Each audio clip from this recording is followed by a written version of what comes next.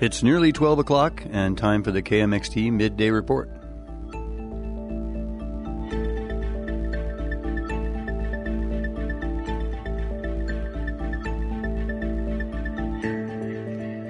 Thank you for listening to KMXT on 100.1 FM. It is your public radio station, broadcasting from beautiful downtown Kodiak, Alaska, where currently we have fair skies and 52 degrees. Northwest winds to 9, gusting to 21 at the airport right now.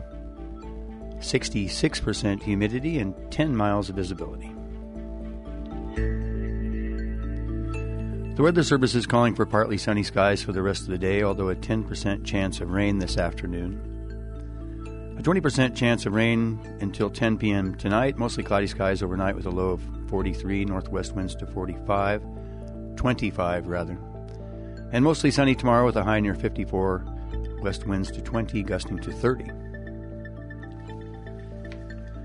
Coming up on the Midday Report, Alaska Republican Party leadership will decide today whether to oust Kodiak's sitting district chairman.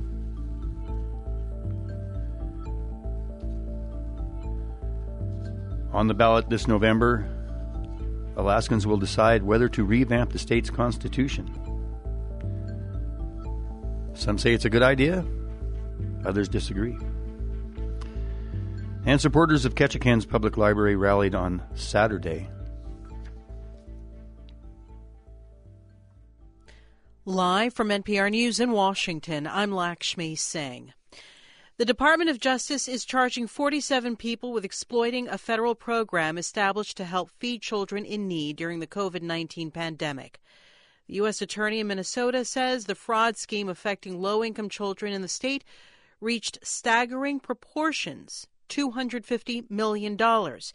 Authorities say the defendants are connected to the nonprofit group called Feeding Our Future. They allege the group used the stimulus aid intended for low-income children to benefit themselves, including with luxury cars and property in the U.S. and abroad. The charges against the 47 defendants include wire fraud, money laundering, illegal kickbacks, and conspiracy. The head of the FBI says today's indictments amount to the largest pandemic relief fraud scheme yet. Popular tourism destinations in the Caribbean are weathering the ferocity of a Category 3 hurricane today, the first major hurricane of 2022. The Turks and Caicos Islands are getting slammed. The Bahamas are in Fiona's immediate path. The hurricane's expected to strengthen to a Category 4 as it approaches Bermuda. Recovery is underway in the Dominican Republic as well as Puerto Rico. Parts of the U.S. territory received more than 2 feet of rain. Floods and landslides followed. More than 1 million people have not had power or running water since the weekend. The power grid, barely back from the impact of Hurricane Maria 5 years ago, is damaged. Liz Marie Vasquez Martinez lives in Toa Baja. We still haven't been completely reconstructed after Maria, and even though it was a hurricane Category 1, which is way less than Maria, we got, in some ways, even more damage. The governor of Puerto Rico estimates power will be restored in a matter of days.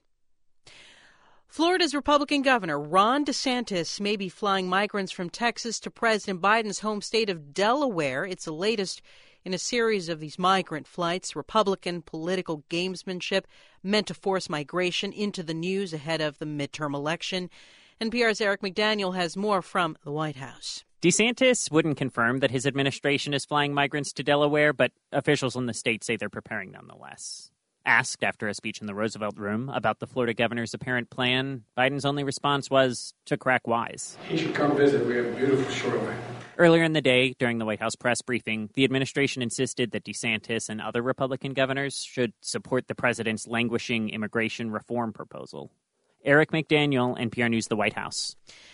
The Dow Jones Industrial Average is down 313 points at 30,706. The Nasdaq is down more than 100 points. S&P is down 43. This is NPR News. NPR News is brought to you in part by Providence Kodiak Island Counseling Center. For an appointment or more information, 481-2400. For KMXT, I'm Terry Haynes. Leadership within Alaska's Republican Party will decide whether to oust Kodiak's sitting district chairman at a hearing today over his public support of Senator Lisa Murkowski. KMXT's Kirsten Dobroth reports.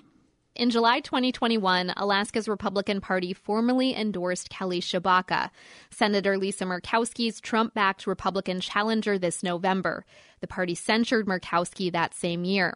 In February, Republicans from District 5, which encompasses all of Kodiak Island, passed a resolution supporting Murkowski. We were concerned with the early endorsement, or unusually early endorsement, of another candidate in the Senate race. Duncan Fields is the District 5 Republican Party's chairman. Fields says Murkowski has been a longtime advocate of local issues, like Alaska fisheries and the island's Coast Guard base. He voiced his support for Murkowski in a brief campaign video posted to the senator's Twitter account earlier this year. I'm Duncan Fields. I'm a commercial fisherman from Kodiak, Alaska. I support Lisa Murkowski because of what she's done for Alaska over the arc of her career. And some from the state GOP took notice. Two other district chairs, David Peck and Wayne Ogle from Districts 7 and 8 on the Kenai Peninsula, filed complaints with the state's party leadership. Each outlined Fields', quote, promotion of the candidacy of U.S. Senator Murkowski, end quote, and call for Fields to resign or be removed as district chairman. Whether or not Fields will receive any type of formal discipline or stay in his position as chairman will be decided at a meeting Tuesday evening. District Chairman Peck and party leadership could not be reached by phone Monday afternoon. When reached for comment, Ogle said he's fine with Fields supporting Murkowski, just not as district chair. Fields says the state party's rules don't prohibit local districts from endorsing a different Republican candidate, and he's careful to distinguish the district chairman who filed the complaint with the state's party leadership.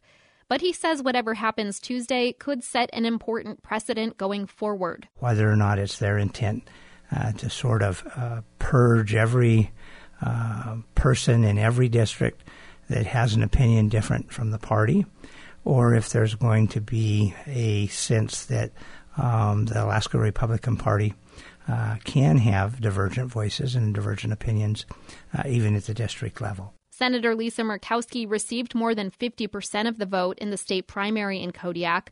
Fields says Kodiak voters tend to lean towards more moderate candidates historically, and this isn't the first time local elected officials have been punished by the state GOP for working across the aisle. I think as party chairman here in Kodiak, I feel this latest incident in that context is a further effort to silence the interests of Kodiak. The Alaska Republican Party's hearing is scheduled for 5:30 p.m. on Tuesday. In Kodiak, I'm Kirsten Dobroth. This November, Alaskans will decide whether to revamp the state's constitution.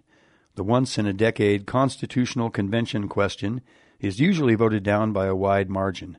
But this year, questions about the permanent fund dividend, Alaska's fiscal woes, and abortion access have some saying now is the time to vote yes, while others say the document continues to serve the state well. For Alaska Public Media, reporter Aaron McKinstry reports. The hour appointed by the Alaska Territorial Legislature. For 3 months during the winter of 1955 and 1956, 55 delegates from around Alaska created the state's founding document. I do accordingly, as governor of this territory, call the convention to order. 31-year-old Vic Fisher was among them. Victor Fisher. Now he's 98 and the last surviving delegate. We all had the same goal, do everything possible to become a state. Being late to the statehood game, the Alaska delegates had the benefit of pulling the best parts from other states' constitutions and learning from past mistakes. It is short and specific, laying out the foundation for the state without going into a lot of detail that would have required changes. The 12,000-word document has been updated 28 times since its passage, with voter-approved amendments to allow for the permanent fund dividend, prohibit sex discrimination, and create a right to privacy clause, for example. But changing the Constitution on a broader and more fundamental level requires a constitutional convention. Alaska is one of 14 states that regularly asks voters directly. Fisher says they wanted to give people in the future a way to revise the Constitution. So we wouldn't have a document that just sat on the shelf somewhere and stayed unchanged. Fisher can imagine a time when a constitutional convention could be necessary. But right now, he worries about the cost, the current political climate, and the possibility of outside interests and money influencing changes. They could throw big monies, dark monies, at a constitutional convention and create a situation that would be just desperately miserable for Alaska. But Republican Senator Robert Myers disagrees. He sees a constitutional convention as an opportunity for long-term planning to address fiscal questions around spending caps, the permanent fund dividend, and taxation. Really what we've seen over the last few years is some very significant changes in our economy and how things operate in Alaska, and our Constitution needs to reflect some of those changes. Myers isn't alone. A group of conservative activists and politicians have joined forces to create a formal campaign called Yes Convention to advocate for the vote and not just to address fiscal issues. The recent Supreme Court decision to overturn Roe v. Wade has some looking at how Alaska's right to privacy clause protects abortion access. Advocates like Alaska Independence Party Chairman Bob Byrd want to look at changing Alaska's judicial system, altering the education system, and more. The PFD is the spark, but when you get the spark like that, and there's no limit to what a constitutional convention might produce, then we can look at the incredibly long list of things that need correction. Byrd says it's important for voters to understand that they're the ones in charge of the process. The people get to control whether or not there will be a constitutional convention. And then we'll get to vote as to who our delegates will be, and then we're going to get to vote as to whether we like what is produced by the convention. A yes vote raises a lot of questions, like how much it would cost, when it would be held, and how delegates would be chosen. One white paper put an estimated cost above $16 million. And Alaskans could spend all that money and time and then reject the changes at the polls. Former Republican Senator Kathy Giessel says it's too risky. This is not the right time, with emotions running high on so many different issues, to try to sit down and craft a solid document that would continue to provide stability and a positive future for our state. Giessel and Fisher are co-chairs of Defend Our Constitution, a broad-based coalition against holding a constitutional convention. They agree that the current Constitution provides a strong foundation for Alaska. A new constitutional convention can take the existing convention and dump it. Just start from scratch and do something completely different. And I'm not sure that makes any sense. Voters will decide whether to hold the first convention since statehood on November 8th. For Alaska Public Media, I'm Erin McKinstry. Ketchikan Public Library supporters gathered on Saturday for what organizers called a read-in. They were opposing a ballot measure that would strip borough funding from the library. As KRBD's Eric Stone reports, people waved signs, handed out books, and urged voters to support the library this October. I support it because because I want people to learn what they can read and question and think. So I support it because I like it. 8-year-old Aurora Hops stands on the side of North Tongass Highway with a handwritten sign saying, "I love the library. It is for everyone." Her sister, 7-year-old Anaya Hops, has a sign that says, "We love our library." We get to read, and sometimes we like to get CDs and headphone sets, and while we're cleaning up our house, we get to listen to them. And the books are really nice. Their mom, Nina Hops, says the library is a central part of her family's life. She homeschools the kids, and she says Aurora and Anaya check out over 100 books a month. And the library has really been foundational to our family because they had the baby story time, they have all the activities and ways to meet other families and kids to be friends for life, basically. So the Ketchikan Library is part of our family. The family is out here at Wolf Point spending this sunny Saturday waving signs because they're concerned about Proposition 2. It's a ballot measure that would remove the borough's authority to collect a property tax on homes and businesses outside city limits. That tax provides nearly 40% of the Ketchikan Public Library's annual funding, or what equals about $500,000. The ballot measure was proposed this summer after the library hosted a story time with a drag queen. If the measure passes, Ketchikan's library director says she would have to make drastic cuts to services. She'd have to lay off about half of the library's employees and cut its hours by 25%. The roughly 2,000 library card holders who live outside city limits would not be able to check out materials, and almost all programming for children, teens, adults, and elders would have to be cut. Nina Hops says it would be a devastating loss. So to lose the resource of the library would mean that we would lose hundreds of books that we would read each year, that my kids memorize and remember and become part of them. So losing that amount of books, resources, and activities would be a huge impact. A little further down the street is Catelyn Jacobson. She's the librarian for Ketchikan High School. She says a funding cut for the public library would have a ripple effect on the school system's libraries. Our schools are looking at drastic cuts if this were to go through. They check out, we borrow from the public library over 1,400 items a year.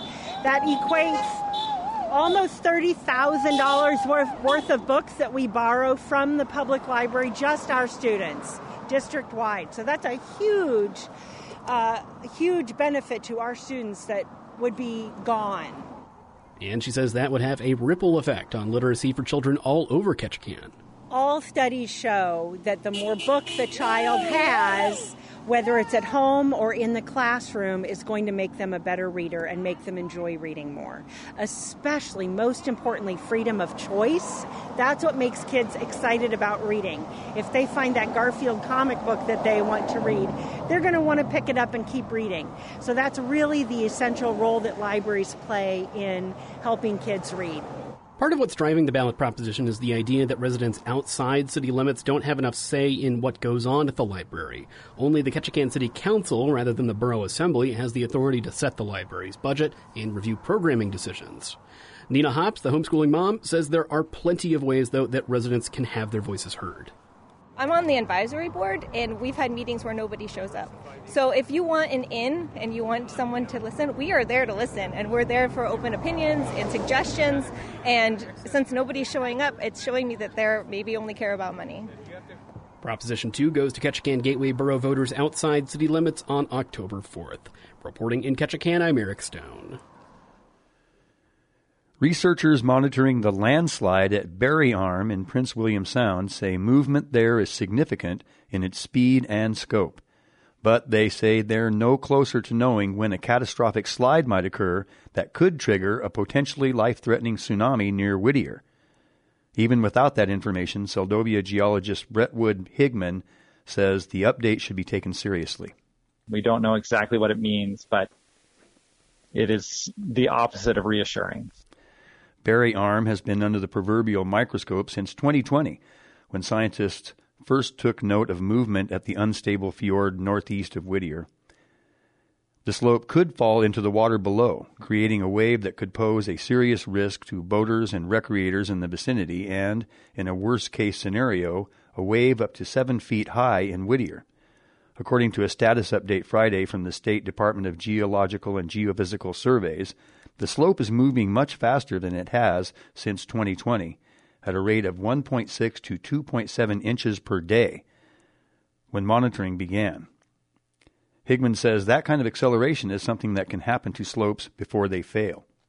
And this, in the last, month and a half here, there have been these accelerations of particularly one portion of that mass. So that could be a sign of impending failure.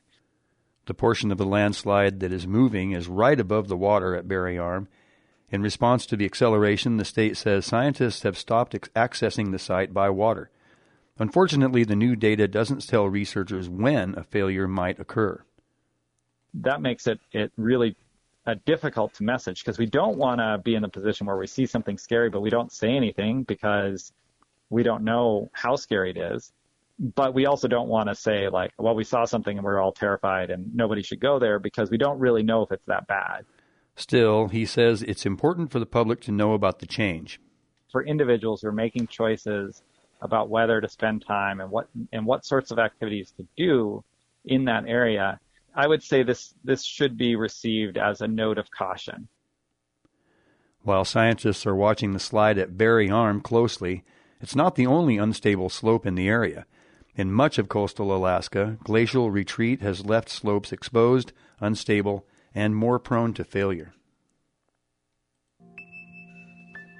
Read diverse, read indie on Insight Daily Radio. Conversations with today's most influential authors from the world of independent publishing. The Makings of Me, My Journey to Seven Figures from My Living Room, is an inspirational and entrepreneurial new book from author Tiffany Harris that follows the emotional roller coaster of her life and self-made success with her thriving business, Custom Creations. Fresh and raw, yet honest and open, she lays bare what it has taken her to make it on her life's journey as she literally climbed to success from her living room. We spoke with her about this inspiring new book. I got into a different line of printing called sublimation, and I started doing sublimation. It was new in my area, so I was one of the few people that knew how to do it. And from there, I realized there's too many steps in this process. I don't like it. So I decided to do my research, go hard, and figure out how to fix this problem that I found. So when there's 7 steps and I knock them down to 2, people are going to want my product. And that's how we got here. And I made my own product line of sublimation items that allow you to only need 1 step after printing, which is pressing. So now that turns your work time into a small percentage. So I actually started selling it to people and made 7 figures in 18 months. That's author Tiffany Harris on her fascinating new book, The Makings of Me, My Journey to 7 Figures from My Living Room, which is available wherever books are sold.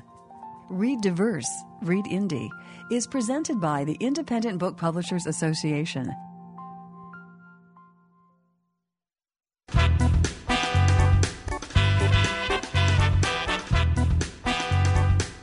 This is the Island Messenger, a look at personal messages, the weather, and community announcements. Good afternoon and welcome to your Island Messenger for Tuesday. It is the 20th day of September, the year 2022. The sun rose today at 7:50. It will set again at 8:13. That will give us 12 hours and 23 minutes of daylight, a loss of 4 minutes and 56 seconds compared to yesterday. Our record low for this date was 33 degrees. That was set in 1948 and 2021, just last year. Our record high was 71, set in 1965. Currently 56 degrees under fair skies, 60% humidity, west winds to 13, 10 miles of visibility. And we're looking for partly sunny skies for the rest of the day, possibly going to a slight chance of rain after 5 p.m., at least from 5 p.m. to 11 p.m. High of 54 today with northwest winds to 10. We were already up to 56. Mostly cloudy overnight with a low of 43, northwest winds to 25. And for tomorrow, mostly sunny, high near 54, west winds to 20, gusting to 30. Looking at our local tides, we are just about to have a high tide here on the east side. That will happen in just a few minutes at 12:28. And there'll be 9.4 foot tide, followed by a low tide at 5:12 this evening of 4.3 feet. Over on the west side, your high tide will happen at 12:41 this afternoon and be 9.5 feet in Larsen Bay, followed by a low tide at 6:08 this evening of 6 feet. Mariners, here's your forecast for Marmot Island to Sitkinak, Kodiak's east side offshore. Small craft advisory tonight and Wednesday. North winds to 20 knots and seas to 6 feet today. For tonight, west 25, seas coming up to 7 feet. And for tomorrow, west 30, seas to 10 feet. For Wednesday night, southwest 30, seas coming up to 11 feet. And for Thursday, west 25, seas up to 15 feet on Thursday on our east side. Over in the Shelikof Strait, small craft advisory for tonight and Wednesday. North wind to 20 knots today, seas to 3 feet. Northwest 30 tonight, seas to 5 feet. And west 30 tomorrow, seas coming up to 7 feet. Tomorrow night, southwest 30, seas to 9 feet in the Shelikof.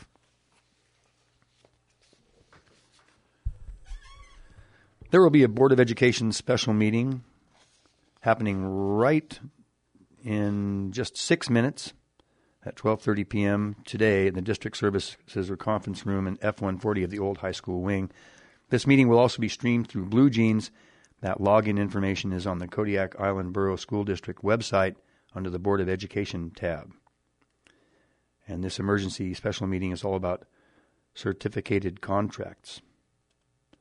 If you need more information, contact the Secretary of the Board of Education at 907-486-7566. The Kodiak City Council will have a work session tonight. That's happening at 7:30 p.m. They will also be having a regular meeting on Thursday, also at 7:30 p.m. Both meetings will be held in the Kodiak Public Library. They are open to the public, and the meetings will be broadcast on 100.1 FM right here on KMXT. The meetings will also be web-streamed, and that link and meeting packets are available at the City of Kodiak website. If you need more information, call the clerk's office at 907-486-8636. There will be a Board of Education retreat on September 24th. That begins at 9 a.m. in room 106 of the Benny Benson Building at Kodiak College. The agenda can be viewed on board docs at the Kodiak Island School District's website.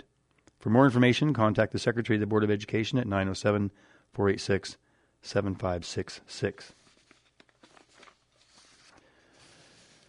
There will be a celebration of life for Bill Harrington on Saturday, October 1st. That's happening from 4 to 7 p.m. at Tony's. Everyone in the community is welcome to come. Please bring a potluck dish to share, an instrument to play if you feel like jamming, and your memories and good cheer. They're all looking forward to seeing you there. Again, that's October 1st, Saturday, 4 to 7 p.m. at Tony's. Fairwinds Players needs actors for a Halloween-themed show they're putting on in early November called Boo. Open auditions will be held this Saturday and Sunday from noon to 2 p.m. in the Drama Pod at the Gerald C. Wilson Auditorium. All ages and all levels of experience are welcome. The show is mostly a series of 12 short skits that are fun, funny, and won't require a lot of rehearsal and memorization. A great way to dip your toes into acting if you've ever had the desire. Contact Mike at 907-654-4171 or email gm@kmxt.org for questions, a script, or to arrange a separate audition if you have a conflict. But again, that's this weekend in the Drama Pod, noon to 2 p.m. And early voting is open. That's happening at the Assembly Chambers, which is up here on 710 Mill Bay Road, right between the high school and the library. That's happening every weekday from 10 a.m. to 4 p.m. It's similar to when you go to vote at your polling precinct on Election Day. Your eligibility is verified, you're given a ballot to feed into the voting machine, and then your ballot is counted and included in the unofficial tally on election night. So they encourage everyone to take advantage of the option to vote early. If you're driving by the high school, just pop right in. If you have any questions, call the city clerk at 907-486-8636.